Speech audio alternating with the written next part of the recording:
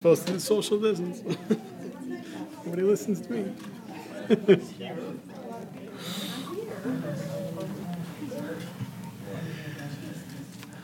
Good evening, everybody. Good to see you. Still looking around, and if people are at home and you're watching this, get your butts in here, man.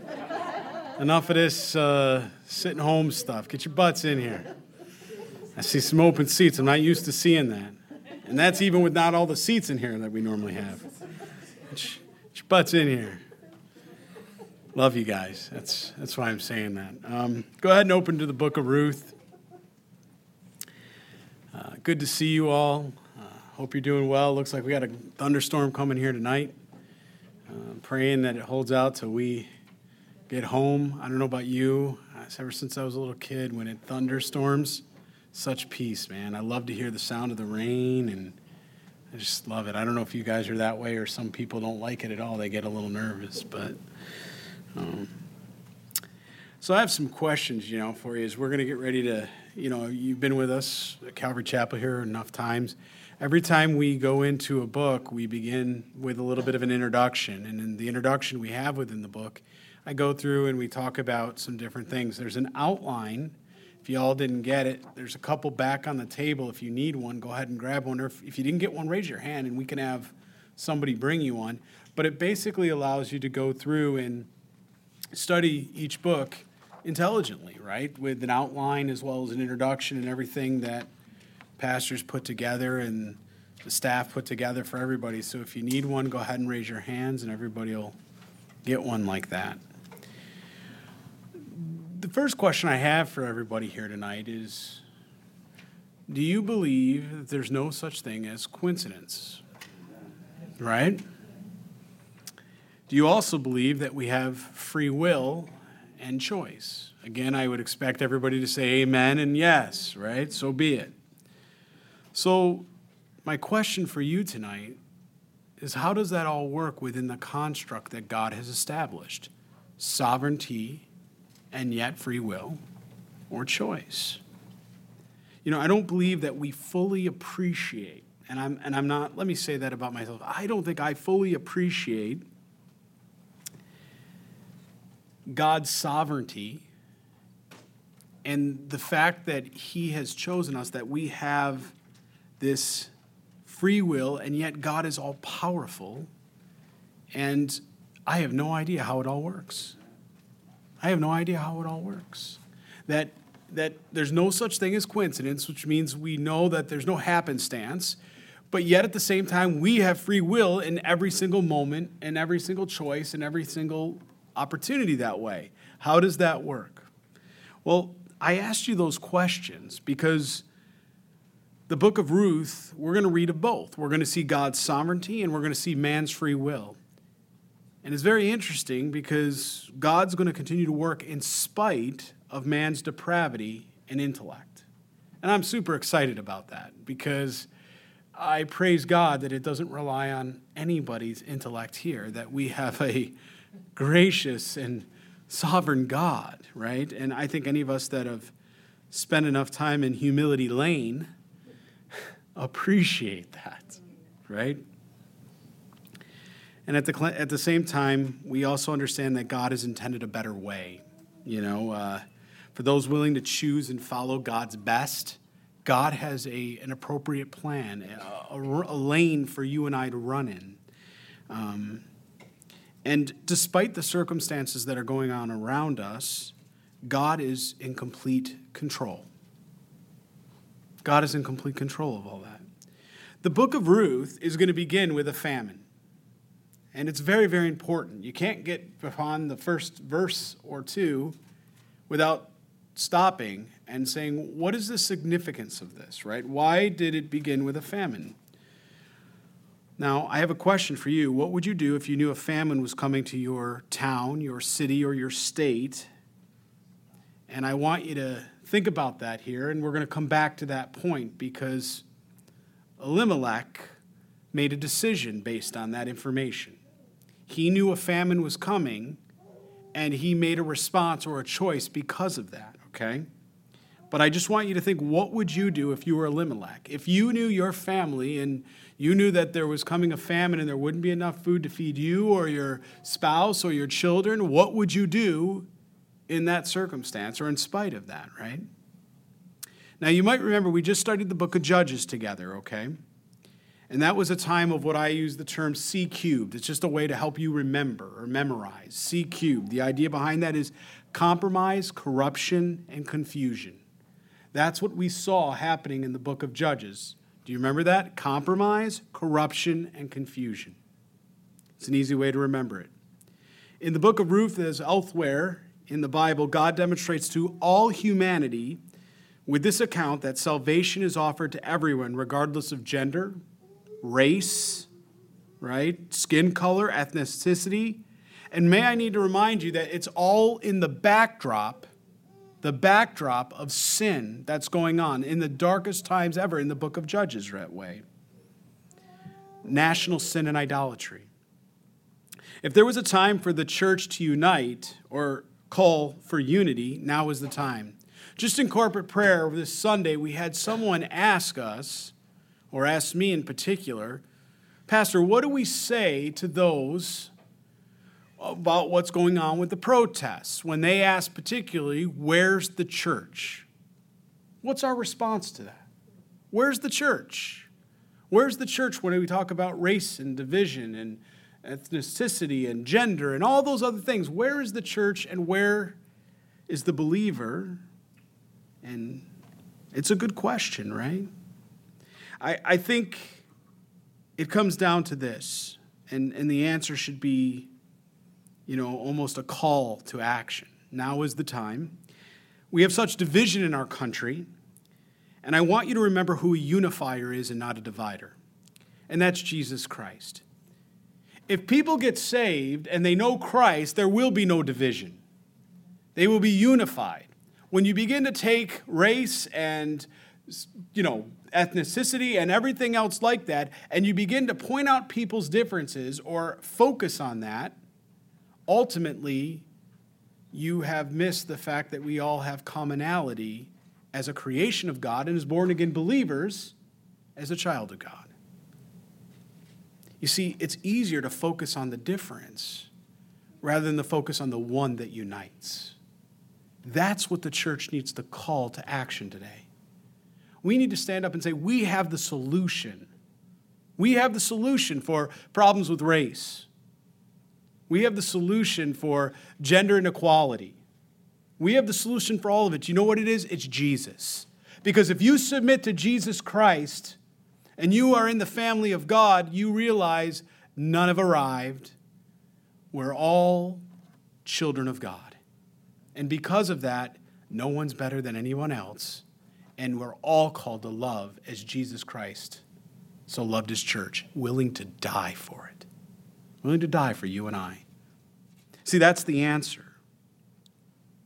God's a unifier, not a divider. We need to unite in Christ, Jesus, for the betterment of all. If we do that, these other issues will go away. Because the enemy is looking to seek whom he can devour. And he'll use anything he can to divide, to do it. Now, you might be thinking, well, is it okay when we see people that are minimalized or victimized because of race? And it's important why I'm bringing this up, because Ruth the Moabitess, we're going to get into that tonight. She was a foreigner. She looked different. She spoke different. And just think how things would be different if Boaz or Naomi or the children turned around. Just think about what would be involved in that. If there was race relations that way where they were trying to divide instead of unite. I understand why the George Floyd protests are happening. I really do.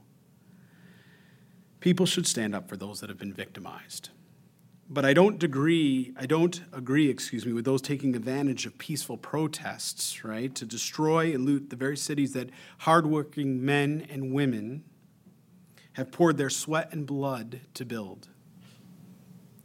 Friends, if we're really looking to unite, If we really say that's what we want here, right? If we're looking to solve the disparity issue between gender, race, and economics, again, we need to put on Christ. That needs to be our marching order. And we are going to see an example of that in this book. We're going to see a very example of how it should be done. And there we'll find true equality because Jesus Christ is the embodiment of compassion and love. If we do that, there again will be no disparity. There'll be no hate. The devil keeps setting the bait, and humanity bites hook, line, and sinker.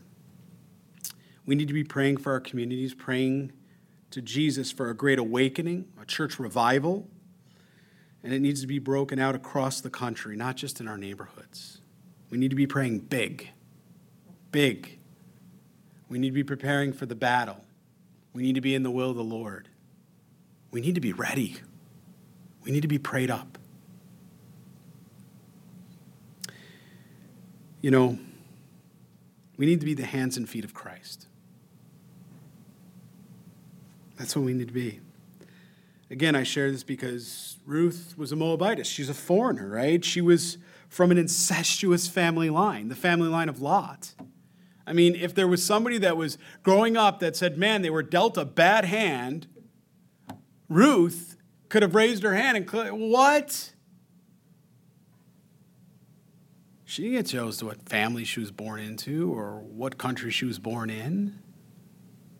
She could choose her bloodline, no different than any of us.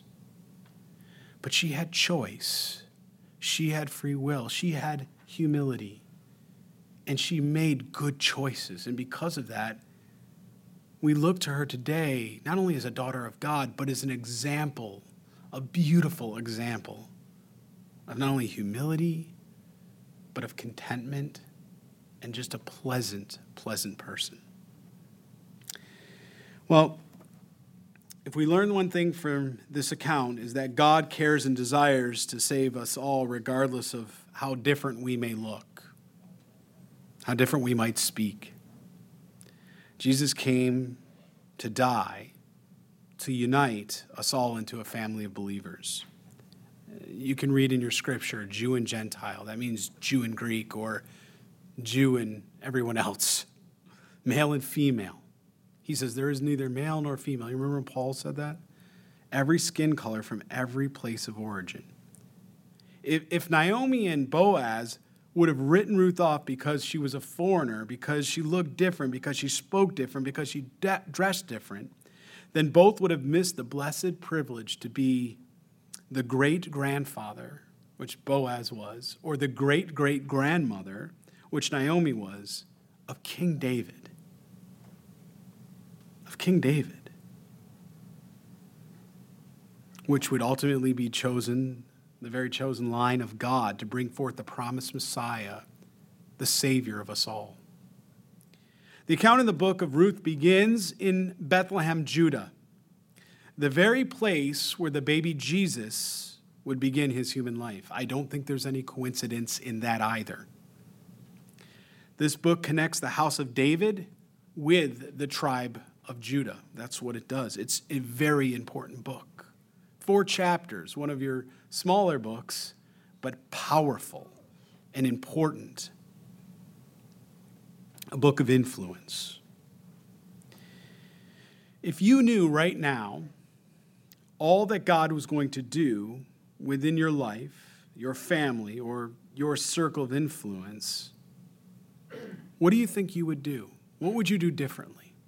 If you could see what God could see. Ruth didn't know, nor did Naomi when she was going there, nor did Boaz for that matter. But God did. And just so we didn't think there was any coincidences, he purposed the locations. Even the names in the Hebrew, which we're going to talk about tonight. Some of you are looking at me, so you may not know what I'm talking about, Bethlehem, Judah, and what that name actually means in the Hebrew. And the fact that there's a famine going on. If you've ever thought about why that's important within these first 2 verses, it's incredibly important because it sets the stage of being in God's will and trusting God and knowing that God has already gone before us, even when we can't see it. That's powerful. God is looking for Naomi's, Ruth, and Boaz's all the time, and every one of us, right? And the New Testament, many of you probably heard, we all need a Barnabas, we all need a Paul, and we all need a Timothy, right? We all need a Barnabas. What was he called? Son of encouragement, right? We all need a Paul, a pastor, or someone that is discipling us and invested in our lives. And we all need to be invested in other people's lives as a young Timothy comes in our path, or Timothea, if she's a female, comes in our path, and we turn around and we love on them and disciple them. Every one of us needs a Barnabas, a Paul, and a Timothy. Do you have those in your lives today, you know? The primary purpose of this book, I believe, is to present the doctrine of redemption, the doctrine of salvation. That's what we're going to read. Redemption's only possible through a kinsman redeemer. Jesus Christ is our kinsman, right? He's our kinsman redeemer, and this explains why God came as the God-man, Jesus Christ, human as well as divine. Boaz is a type of foreshadowing or type for the humanity of that kinsman redeemer that would come through Jesus. Now, who is the inspired author? According to the Talmud, if you look at Jewish tradition, the prophet Samuel wrote the book of Ruth. That's who the Jews would ascribe or attribute the authorship to. But if we read the book carefully in the 4 chapters, it's important to note that the text itself says nothing about the author. Samuel was the last judge of Israel and the one who was anointed King David, but it says nothing. So let me to continue to set the context for the book tonight. I know I'm being a little long-winded, but this is very important to understand these 4 chapters, because many of us probably reading our Bibles have read through these 4 chapters in probably an hour, and maybe we missed incredible significance that's before us. The events of Ruth occurred sometime between 1160 BC and 1100 BC. During the latter period of the Judges. We see that in Ruth chapter 1, verse 1, and we're going to read that in a minute. These were very dark days, full of suffering, brought about by the Israelites because of idolatry and immorality. Part of the judgment God had brought upon sinful people was to include a famine and a war. The book of Ruth opens with this report of a famine, which drove Naomi's family out of Bethlehem into the neighboring Moab. Naomi eventually returns with Ruth because she heard in verse 6 that the Lord had visited his people in giving them food. Very significant. Very significant. Underline that in your Bibles. Because what did Elimelech do? Elimelech trusted in his sight, in his understanding, in his intellect. Now, again, I want to be transparent. If you knew a famine was coming, would you not want to protect and feed your children and your friends and your loved ones and your spouse? Would you want to make provisions for that? Even if it meant that you had to leave your hometown, your city, your township, wherever you are, and if it meant you had to relocate out west or into another country, what wouldn't you do to take care of those you love? But what if it's not in the will of the Lord? What do you mean, not in the will of the Lord? What if God wants to demonstrate his omnipotence, his power, by being a wonderful provider and caring for us in spite of the circumstances that are going on around us? What if our circumstances change, but our God never does? Because he's the Ancient of Days. Fill in the blank with a pandemic. Fill in the blank with what we read in prophecy. 27% of your Bibles is prophecy. What's coming next? Famine. What do we do? Well, we see when Elimelech demonstrates intellectualism and reason within the human sphere, we begin to see what we would do as humans. But what would God have us to do And what's the right answer? And these are important questions because we begin to understand the very character of God. He's our provider. And he doesn't need us to lend him a hand. He doesn't need a micromanager. We spend our whole lives coming alongside God, giving him suggestions on how life should go, the race we should run. Are we really looking for God's will be done? These are heavy things. Here you thought you were coming into the book of Ruth. It's a great account, 4 chapters, this love, the drama. You guys were like Hallmark time. But there's so much more. There's theology in this book. This book teaches us the character of God and our response to that. It teaches us, again, redemption and salvation. Do you know the first mention in your Bibles of famine? Do you know where that is? The first mention anywhere in your Bible of famine, it's in Genesis chapter 26, verse 1, right? It was such a grievous famine that it compelled Abraham to go down to the land of Egypt. Another famine mentioned in the days of Isaac caused him to go to Gerar, right? In Genesis chapter 26, you look towards verse 17. But I think the most remarkable of all, which was in the time and arose in Egypt of the days of Joseph. We all remember that one. That lasted what? How many years? 7 years. That's right. 7 years. Genesis chapter 41 through chapter 45. Why were famines sent? There's over 13 different times in your scriptures that it has the identifier of a famine that comes, and then causation or an effect after that. Over 13 different times, you can look it up. What does a famine signify? It's important. It's right in the first verse that we're going to read tonight. It begins with a famine. What is God trying to teach us in the context of what was going on at that time? Well, turn in your Bibles to Deuteronomy chapter 28.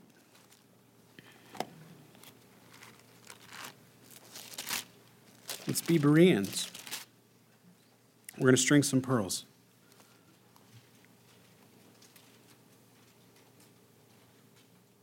Look at verse 22.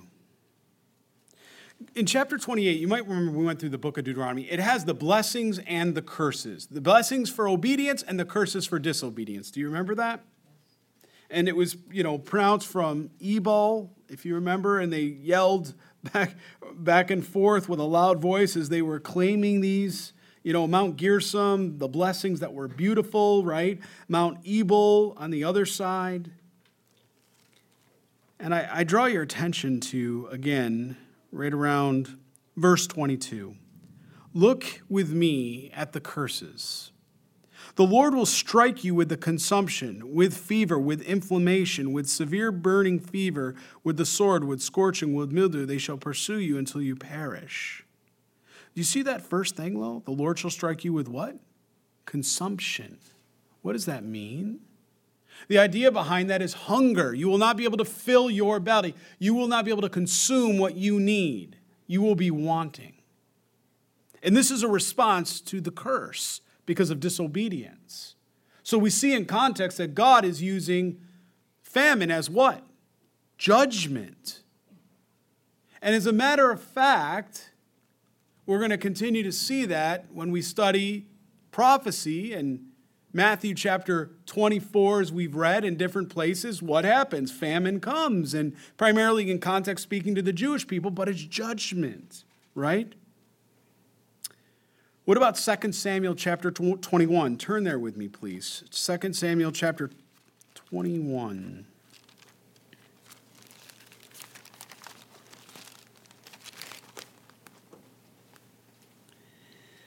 Let's look at verse 1. Remember the Gibeonites? David avenges them.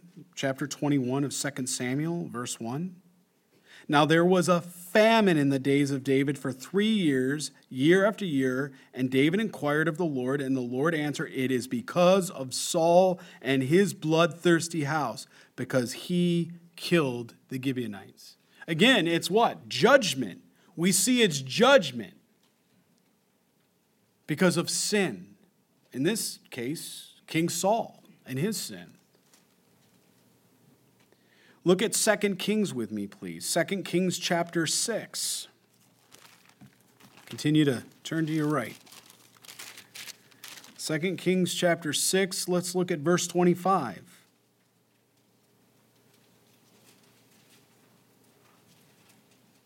We see wars going on, areas of northern Israel, and we see famine present. 2 Kings chapter 6, verse 25, and there was a great famine in Samaria, and indeed they besieged it until a donkey's head was sold for 80 shekels of silver, and 1/4 a cab of dove droppings for 5 shekels of silver. Boy, that makes you, right? Look at chapter 8. Let's look at verse 1. Elisha. Then Elisha spoke to the woman whose son he had restored to life, saying, arise and go, you and your household, and stay wherever you can, for the Lord God has called, or the Lord has called for a famine. Who calls it? Who's the author? The Lord God. Did you ever study that before? Did you know that? That every time we see famine in the Bible, every time it's authored by the Lord. And it's a form of correction and judgment. What about chapter, 25, I believe?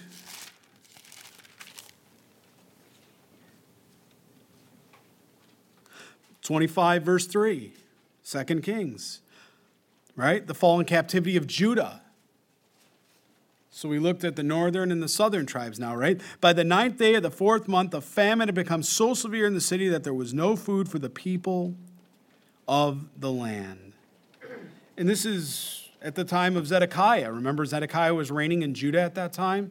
And this was due to the captivity, and it was being warned because of idolatry and sin. But they wouldn't listen to the prophets. So what did God do? God sent a famine for judgment. Turning your Bibles to Jeremiah. Jeremiah chapter 14, please. Again, to your right.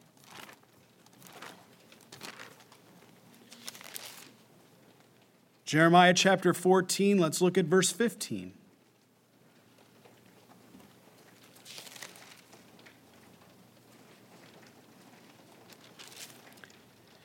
If you look at verse 15 here, therefore thus says the Lord concerning the prophets who prophesy in my name, whom I did not send, who say the sword and the famine shall not be in this land. Do you remember that?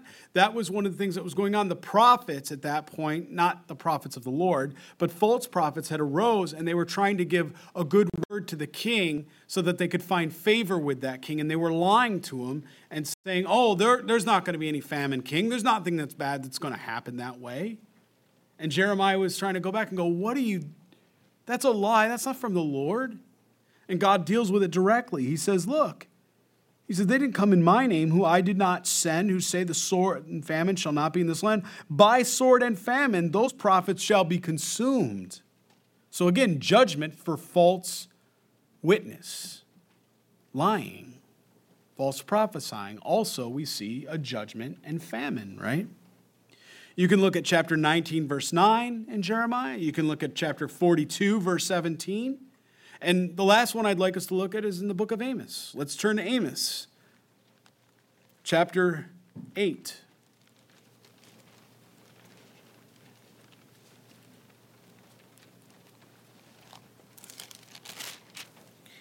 Amos chapter 8. At the time of Amaziah, if you look at right around verse 11, behold, the days are coming, says the Lord God, that I will send a famine on the land. Not a famine of bread, not a thirst of water, but the hearing of the words of the Lord. So we also see another kind of famine here, and I wanted to point that out. Now we see a spiritual famine. Friends, I think that's what we've been having in this country. We've had a spiritual famine. Where are the teachers of the Word of God standing in the gap? Where are men at any cost teaching the Word of God and not willing to compromise? He says that I will send a famine of the land, not a famine of bread nor a thirst for water, but of hearing the words of the Lord. A famine that God would, that they wouldn't be able to hear, they wouldn't be able to process, they wouldn't understand. One in, one ear out the other. That's frightening, isn't it? You know what that is? That's giving them over to their own debased minds and hearts. That's what we see here. And as I mentioned, you can continue reading. The Bible gives at least 13 different accounts, right, of famine that God either caused or allowed as a form of judgment. So you can turn back to Ruth. So when we read in the first verse of Ruth, famine, what should be triggered off in your head at this point? Judgment. Now we're grounded. Now we've been grounded in context within the book. We know this is a time of judgment that's being brought to Israel. God is the author of it, and what's he want? Does he want us to run away from the judgment? Or does he want us to turn around and pray God into the trial with us? That's what he wants, that we can have right relationship. Right? Well, this sets the stage for Elimelech and his family to escape a famine. There's a reason now. We need to book out of here, man. We've been looking for a reason to leave, and now we found a reason to leave. Let's just get out of Dodge. After all, it's going to be a famine, right? Have you ever heard the saying, the devil's in the details? You guys heard that saying? It's interesting if you look up Nietzsche, a German philosopher and poet from 1844 to 1900. Also, he was a self-proclaimed atheist. He was credited with that quote. However, if you do a little searching, you'd realize that it wasn't birthed with Nietzsche. There was another idea that came before that. It was by Gustave Flaubert. He was a Frenchman. He was born 1821 to 1880. He actually was born earlier and lived earlier, and Nietzsche came after him. And you know what he was also often quoted saying? God is in the details. That's how it began. God is in the details. He, just like we see a false Messiah, a false prophet, a false witness, the enemy takes what's true and tries to manipulate it and twist it and make it new. But originally it was God is in the details. Every detail. Anyway, the point is the Holy Spirit gives us details. That's why in verse 1, we see several details. We have to become students of the Word of God, that we just don't skip over a word or a phrase. We meditate on it. We chew it. We allow it to be broken down. Let it do its work, and then we swallow and enjoy it. It's not a quick snack. It's not there to get, to fill just hit a quick appetite button, right? How many of you remember the Jetsons when we were kids? Some of us, right? Remember the Jetsons? That Rosie would hit the thing, and the pizza thing would come, or whatever they had. It came out of a little pill, and we all thought we were going to have that one day, right? We got ripped off. All the things that have come with technology, and we still can't get that Jetson pizza. Or a flying car, by the way. Well, you ready to dig into Scripture tonight? You getting it? You get the point? We need to be in the details. We need to let the Holy Spirit be the teacher. We need to be in the details. Get a notebook. Get a pen. There's some in the back, or there were some in the back. I think they're in a wicker basket back there. Get a notebook, get a pen, take notes, study these things. Go over them again. Take a rake. As an under-shepherd, a pastor, I take a rake through the Word of God. You take a rake through it. Somebody else takes a rake through it. Each time we come away with different fruit, different meat, different things that the Lord wants to speak to us. We can never, ever exhaust the Word of God. Let's get out our rakes. Verse 1. Now it came to pass in the days when the judges ruled that there was a famine in the land, and a certain man of Bethlehem, Judah, who dwell in the country of Moab, he and his wife and his 2 sons. A lot of details. I want you to take and underline some of those details that you think might be important. First one, in the days of the judges. Second one, a famine. A certain man, will learn his name Elimelech. Bethlehem, Judah. Dwell in the country of Moab, a wasteland. He, his wife, his 2 sons, the family. Who does the enemy want to attack? The family. Look at how many points, 4 or 5 points, right in one verse.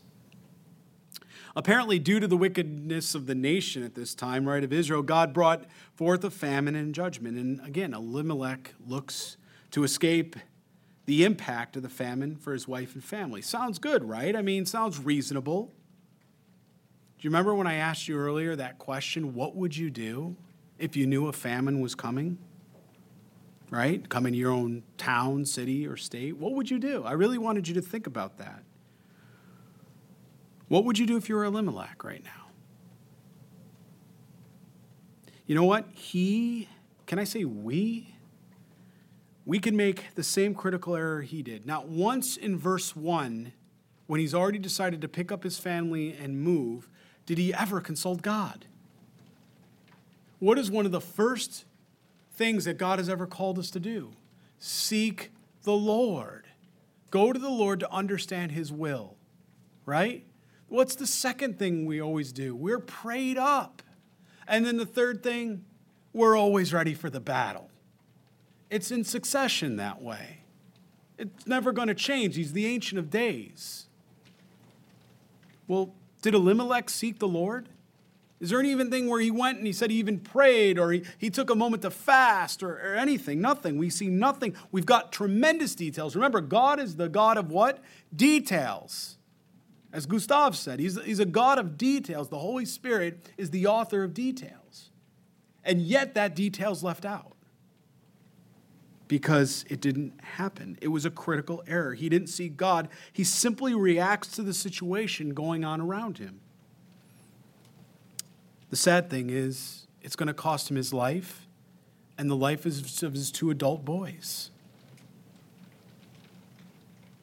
It seems like a good thing to do. It seems reasonable. It seems logical. But what does any of that have to do with the plans of the Lord? Have you ever thought about that? I mean, it's exact opposite of what we would normally think. We want to be logical. We want to avoid pain. We want to avoid discomfort. But many times God brings us into that place so he can show who he is and how reliable he is. That he always holds us right in his hand. And he never lets us go. It's a way for him to prove himself to us. Not that he needs to, but he loves to. That we might draw closer to him and trust him more and more.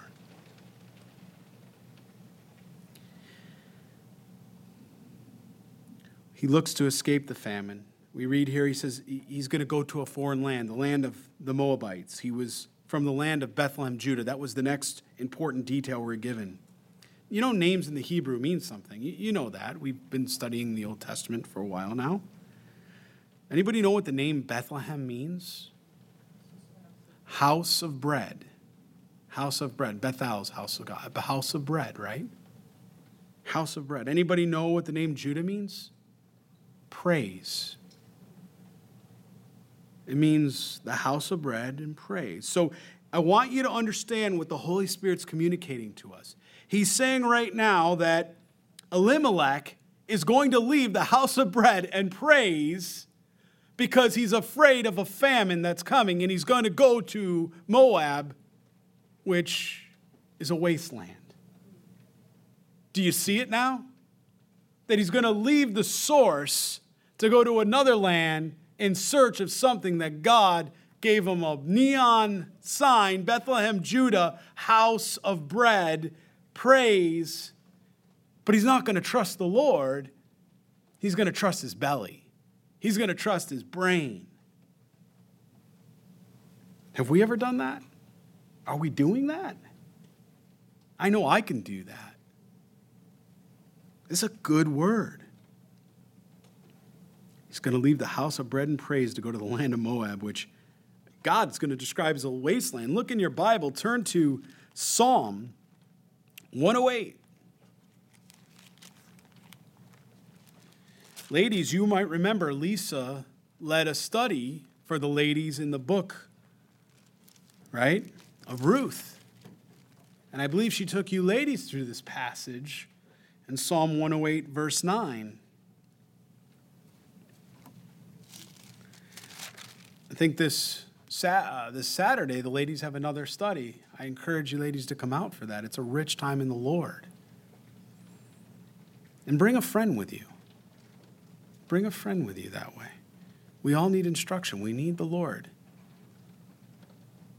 It's at 9 a.m. Psalm 108, look at verse 9. What's it say? Moab is my what? Washpot. The Lord says, Moab is my washpot. Do you know what that means? Moab is my garbage can. I'm going to leave the house of bread and praise to go to the garbage can. That's what the Lord's telling them. He's telling everybody that.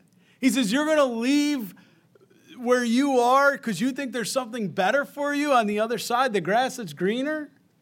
You're going to leave where God has planted you and established you for a work, for a purpose. Now listen, if God says go, you go.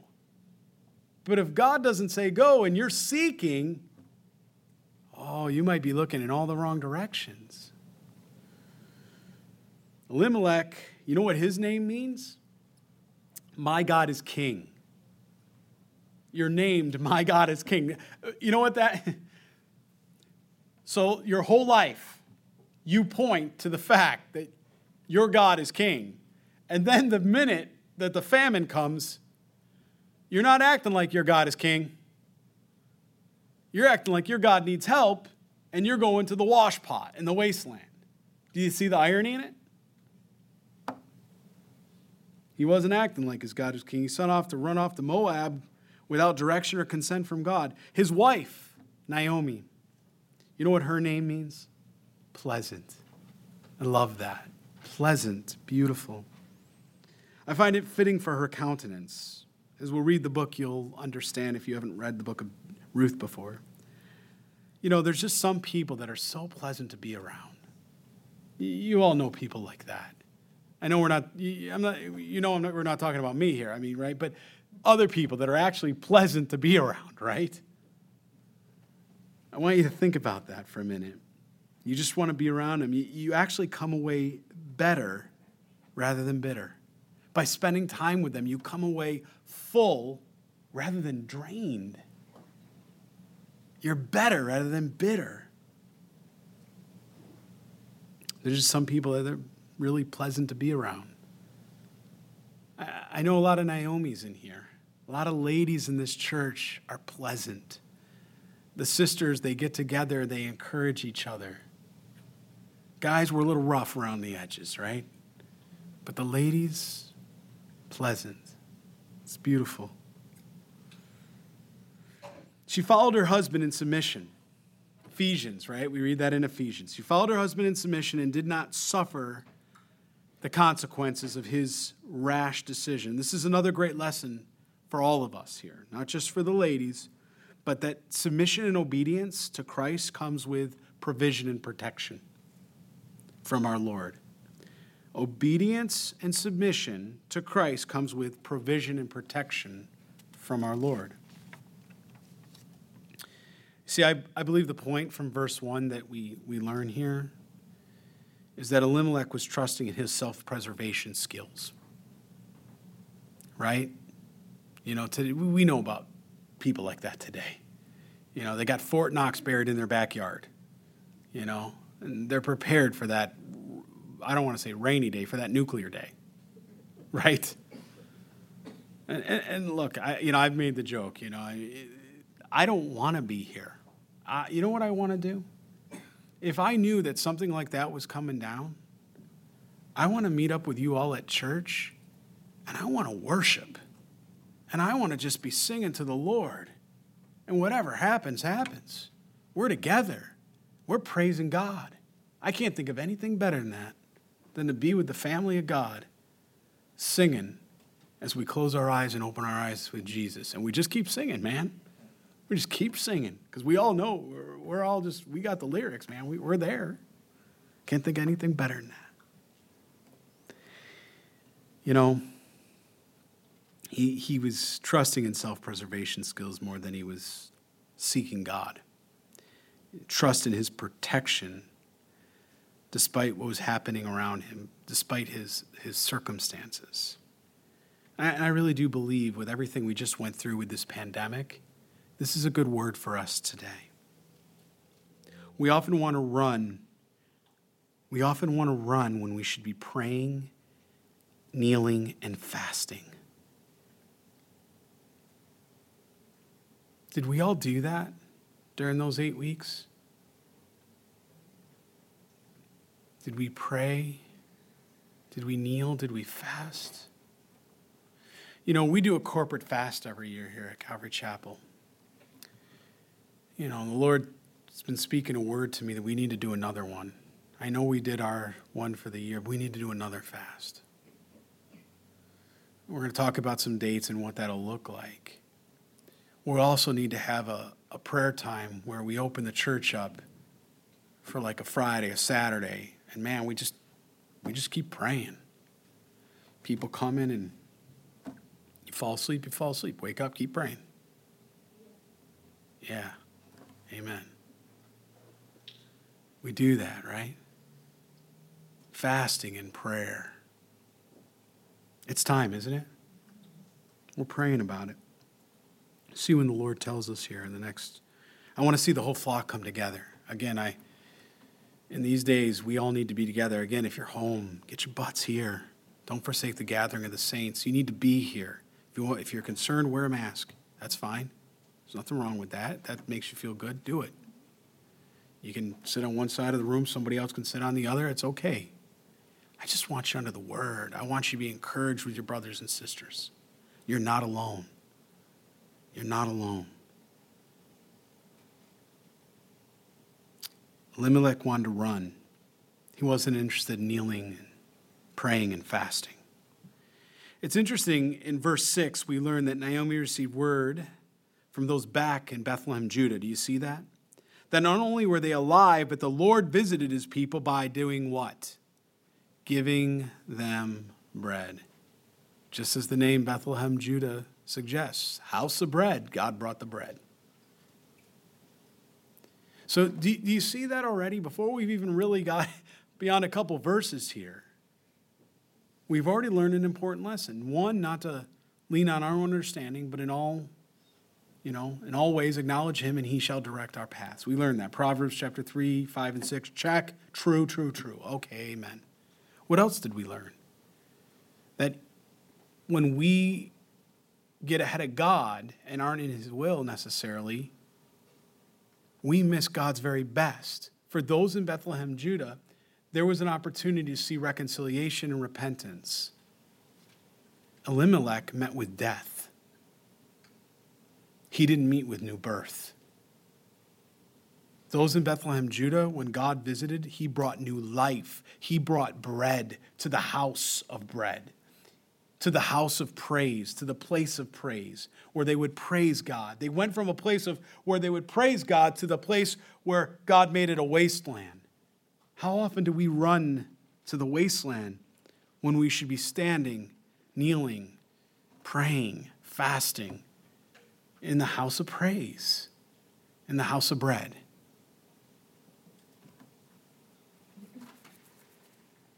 If God, again, tells you to go, go. But if God tells you to stay the course, even if it means it works contrary to what you might believe is best. The instruction of wisdom comes from trusting God, right? We've already talked about that. Proverbs chapter 3. It's not an opinion. It's not a suggestion. It's a command. Trust God. It's foundational. You will never grow in your faith in sanctification until you learn how to trust God moment by moment. Notice I didn't say, it's not a declaration of trust. I trust you, yes, and then the trial comes and we run. You're going to be a runner. We're all runners, right? We're escapists. We are. Nobody here loves discomfort. We're not like running to like the kidney stone clinic. Give me one of those. No. None of us want that. But you're a runner. You're either going to run to God or you're going to run away from God. Which direction are you going to run in? God tells us to run to the house of bread, to run to the house of praise. That's what he shows us here. They were alive and well, despite their sin, despite their carnality, despite how dark it was there. God is so faithful and loving with compassion that even in Sin City, God did what? God saved and protected. He provided. Now, Elimelech, let's read verse 2 here. The name of the man was Elimelech, the name of his wife was Naomi, and the names of his two sons were Mahlon and Chilion, Everites of Bethlehem, Judah, and they went to the country of Moab and remained there. So we get their names. What do their names mean in Hebrew? Unhealthy and puny. Who names your kids that? Unhealthy. You know what? You're unhealthy. You're puny. That's what he named them. Mahlon, unhealthy, and Chilion, puny. Appears these children were a little bit sickly. Then Elimelech, Naomi's husband, died. God is a God of details. And she was left and her two sons. She was widowed. Her husband dies. We're not given the details because the details weren't important. We've been given everything we need already in these first 3 verses to know why. He made Moab his home when God had already provided to the children of Israel with an inheritance in the promised land. He didn't occupy that. You look at Reuben, right? Gad, half the tribe of Manasseh, right? That's set on the east side. As we'll continue reading, you look and see what tribes are destroyed and the numbers that drop first. Gad. Those that saw this beautiful green place for all their animals and everything, and they would settle for God's second best or last best, rather than God bringing them over that Jordan to his very best.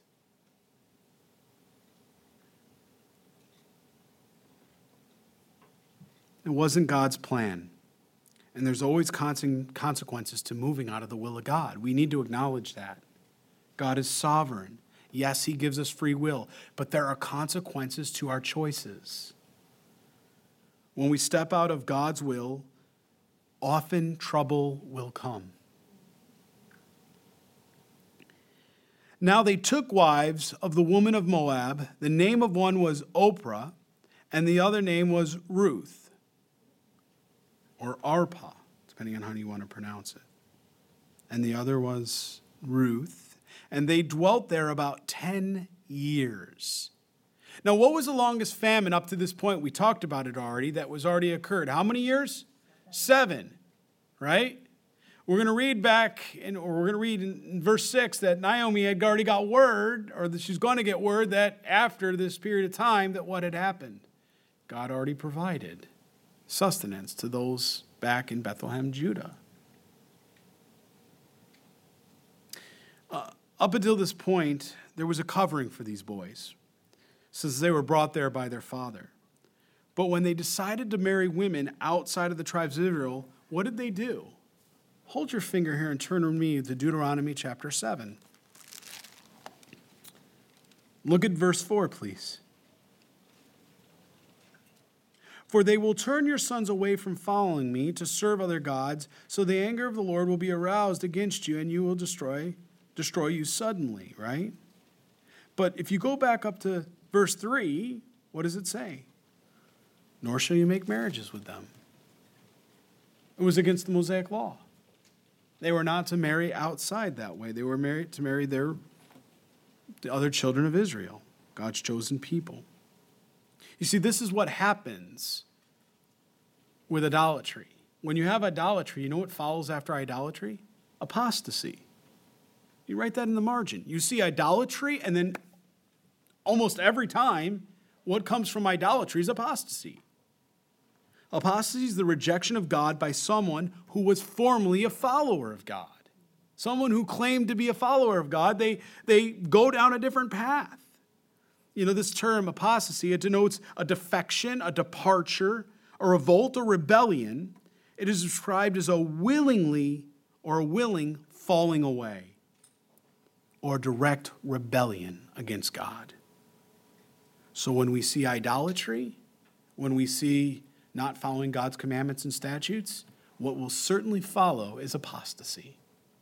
No one's exempt from it. If that doesn't frighten you, I don't know what does. They were in this land 10 years. They weren't in fellowship with God. They didn't go back for feast days. They didn't do any of that. They didn't keep Shabbat. They didn't do anything. Not even the moral law, necessarily. It was only a matter of time till they were going to be tempted, just as we read in Deuteronomy 7, as it said that you would eventually be drawn away. God's word is always right.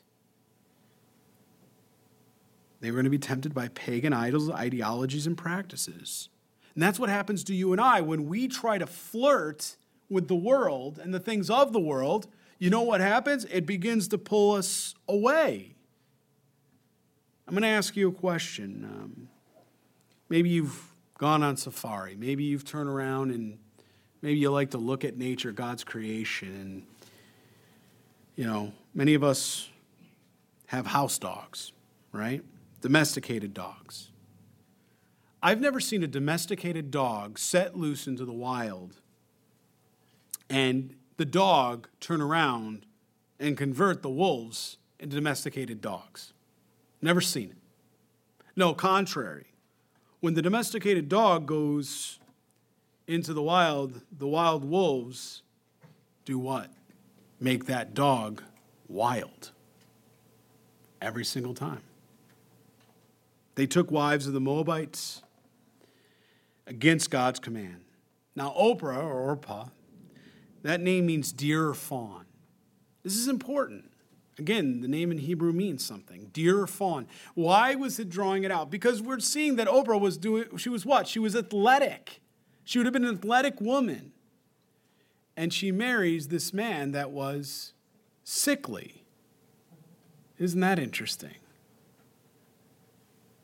You think that's God's plan?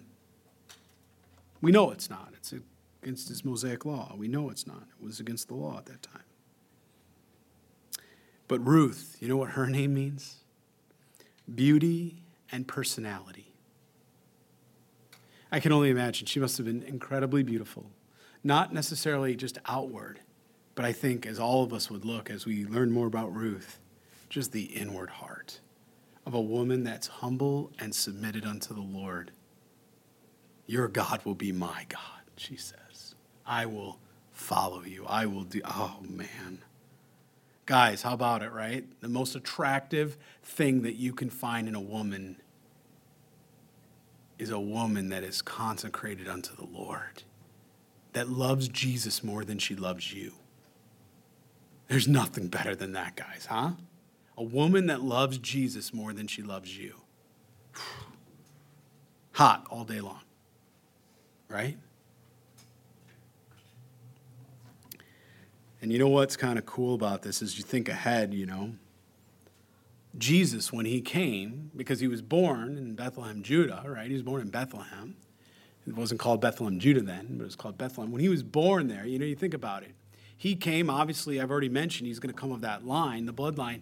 To think he had in his human body the blood, God-man, 100% human, 100% divine. He came as a human, the God-man, and he took the bloodline of Ruth. Her DNA was in Jesus. Just think about that for a minute. And what's her name again? Beautiful and what? Pleasant personality, right? Beautiful. Flowing through his veins that way. Verse 5, and we'll close here tonight. Then both Mahathon and Chilion also died. So the woman survived her 2 sons and her husband. I can't imagine the grief, the sorrow surrounding that home. Now, Naomi lost her 2 sickly children, obviously her husband prior, and now these women lost their husbands. Tragedy all around. Remember I mentioned earlier, you thought, well, Ruth, it's like turning on the Hallmark Channel. Most of you at this point are going, man, this is too sad. We got to turn it off. Turn it off, man. Turn off the program. But the coolest part about the book of Ruth is this sets the stage, the context, because this is a real account. It's not a story. For us to see the power of redemption and salvation in the heart of a human being. It's not too depressing when you see how it ends. And neither is what we're going through when we look at it through the helmet of salvation and not with the temporal. Because in the temporal right now, it all seems overwhelming. It all seems like we can't make it another day. But when we look to the eternal and what awaits each and every one of us, our future, it is done, it is complete. It's glory. It's to be with Jesus in perfect union. A true marriage where there is no defilement.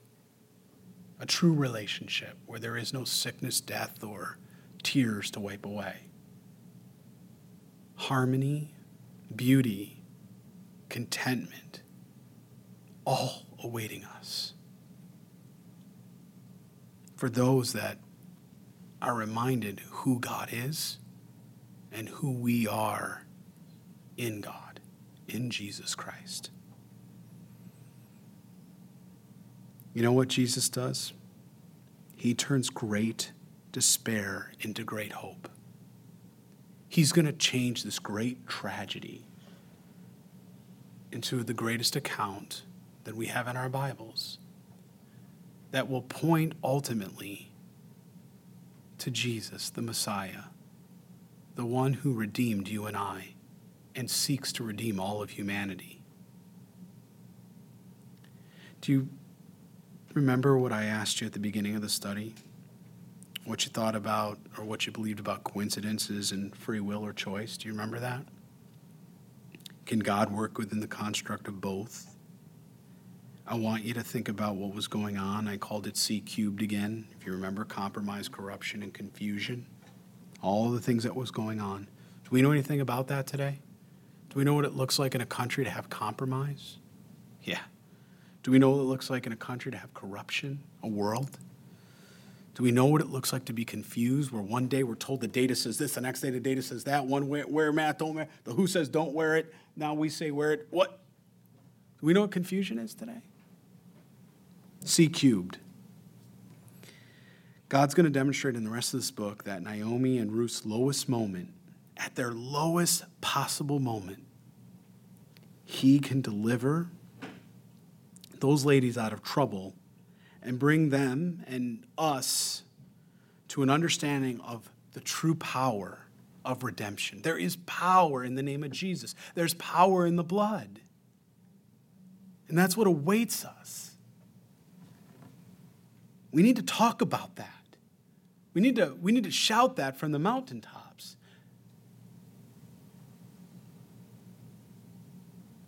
God can save us all humanity, regardless, again, of gender, race, skin color, ethnicity, even against the backdrop of sin and idolatry. That's why we can say, friends, the best is still yet to come. It's still yet to come.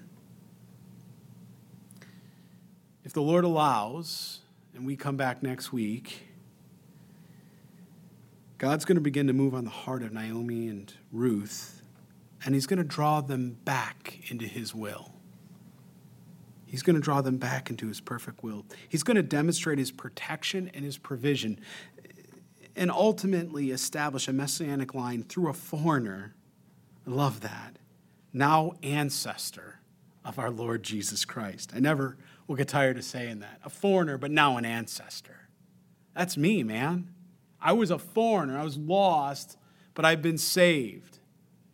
I was a foreigner, but now I'm an ancestor. I'm a child of God. And so are you. I'll never get tired of saying that. And that's what awaits a lost and dying world.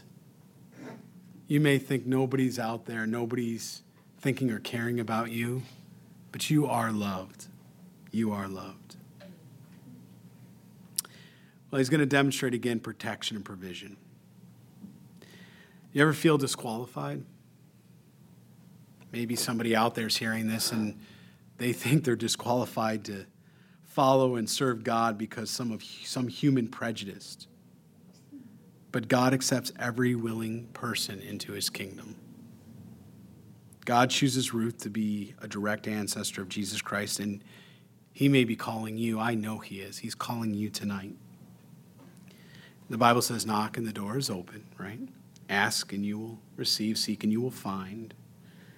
Jesus Christ wants to come into your heart tonight, and he wants to make that foreigner a child, a beloved, not just a creation, but a child of God.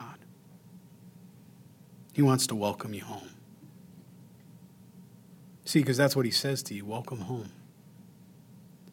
In essence, in some way, we all have that capability to be prodigals. Because God has always sought to save. And when we have rebelled and walked away, it's because he's the Ancient of Days that we know how to turn back. And if he can do that in our lives, he can do that in anybody's life. The lost are saved. They find their way, right? We sing the song at the sound of his great name, right? We know it. The question is are we willing to be helped? Are we willing to be saved? I'm going to leave you with one last thought. Do you know who Boaz's mother was? Do you know who Boaz's mother was? You know. It was Rahab the harlot. It was Rahab the harlot. Now let's think about that, because there is no coincidence. Remember I asked you at the beginning, is there a coincidence? What did God do in Boaz's life before he even understood anything about diversity? He gave him a mom that was a foreigner. It's all Boaz knew. Growing up, there was no such thing to him. And when he meets Ruth the Moabitess, she probably reminds him a little bit of mom. Because she's a foreigner, but Boaz doesn't see with those kind of eyes any longer. Because it was real to him. And when we look through the eyes of Christ that way, we won't see color, we won't see gender, we won't see any of that either. But it's not until it becomes personal. It's not until we live it and experience it, and we let our guard down long enough to experience the most amazing, beautiful, mind-blowing relationship and experience of someone that we look at and looks different, and to only realize they're more like us or more in common with us than they are different just because of pigmentation. I once heard it said, to create equality, we need to create an artificial start line. In other words, for those that are disadvantaged, we put them 5 paces ahead You might remember President Clinton had done that through affirmative and different things like that, action and policies. Putting someone ahead or behind isn't going to help you, but putting someone arm in arm and allowing them to feel the beat of your heart and you feel the beat of theirs, well, now that's a brother and a sister. And you know what makes their heart beat and they know what makes yours beat. And you don't have to worry about inequality because you become one. One in the family of God, one as a child, brothers and sisters, blood bought, got off the same Noah's Ark. God had already gone before Boaz to prepare his heart to see past divisions, wrath, and ethnicity. Over and over again, God is showing us that he loves his creation. And when a willing heart is ready, God is willing to save. And the time for the church to stand up and take action is now. And the call for action is to cry unity in Jesus. Maranatha. Let's stand and we'll worship our Lord and Savior.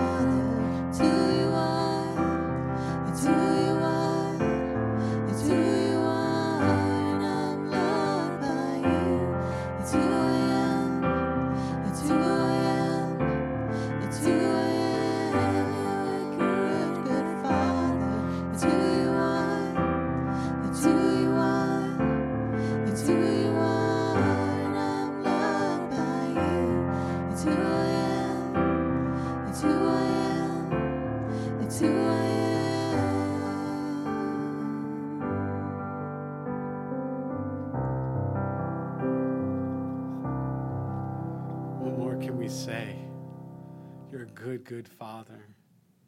It's who you are, right? We're loved by him. I can't think of anything better to end our service and our time together here tonight, but our eyes and our focus on Jesus, the King of Kings and the Lord of Lords. May God bless you. May he keep you. May his countenance shine upon you. And may you experience his perfect love and will every day and every moment of your life. God bless you all. I love you all. And as we say, Maranatha. God bless you guys. Hope to see you on Sunday, Lord willing, 8:30 and 10:30.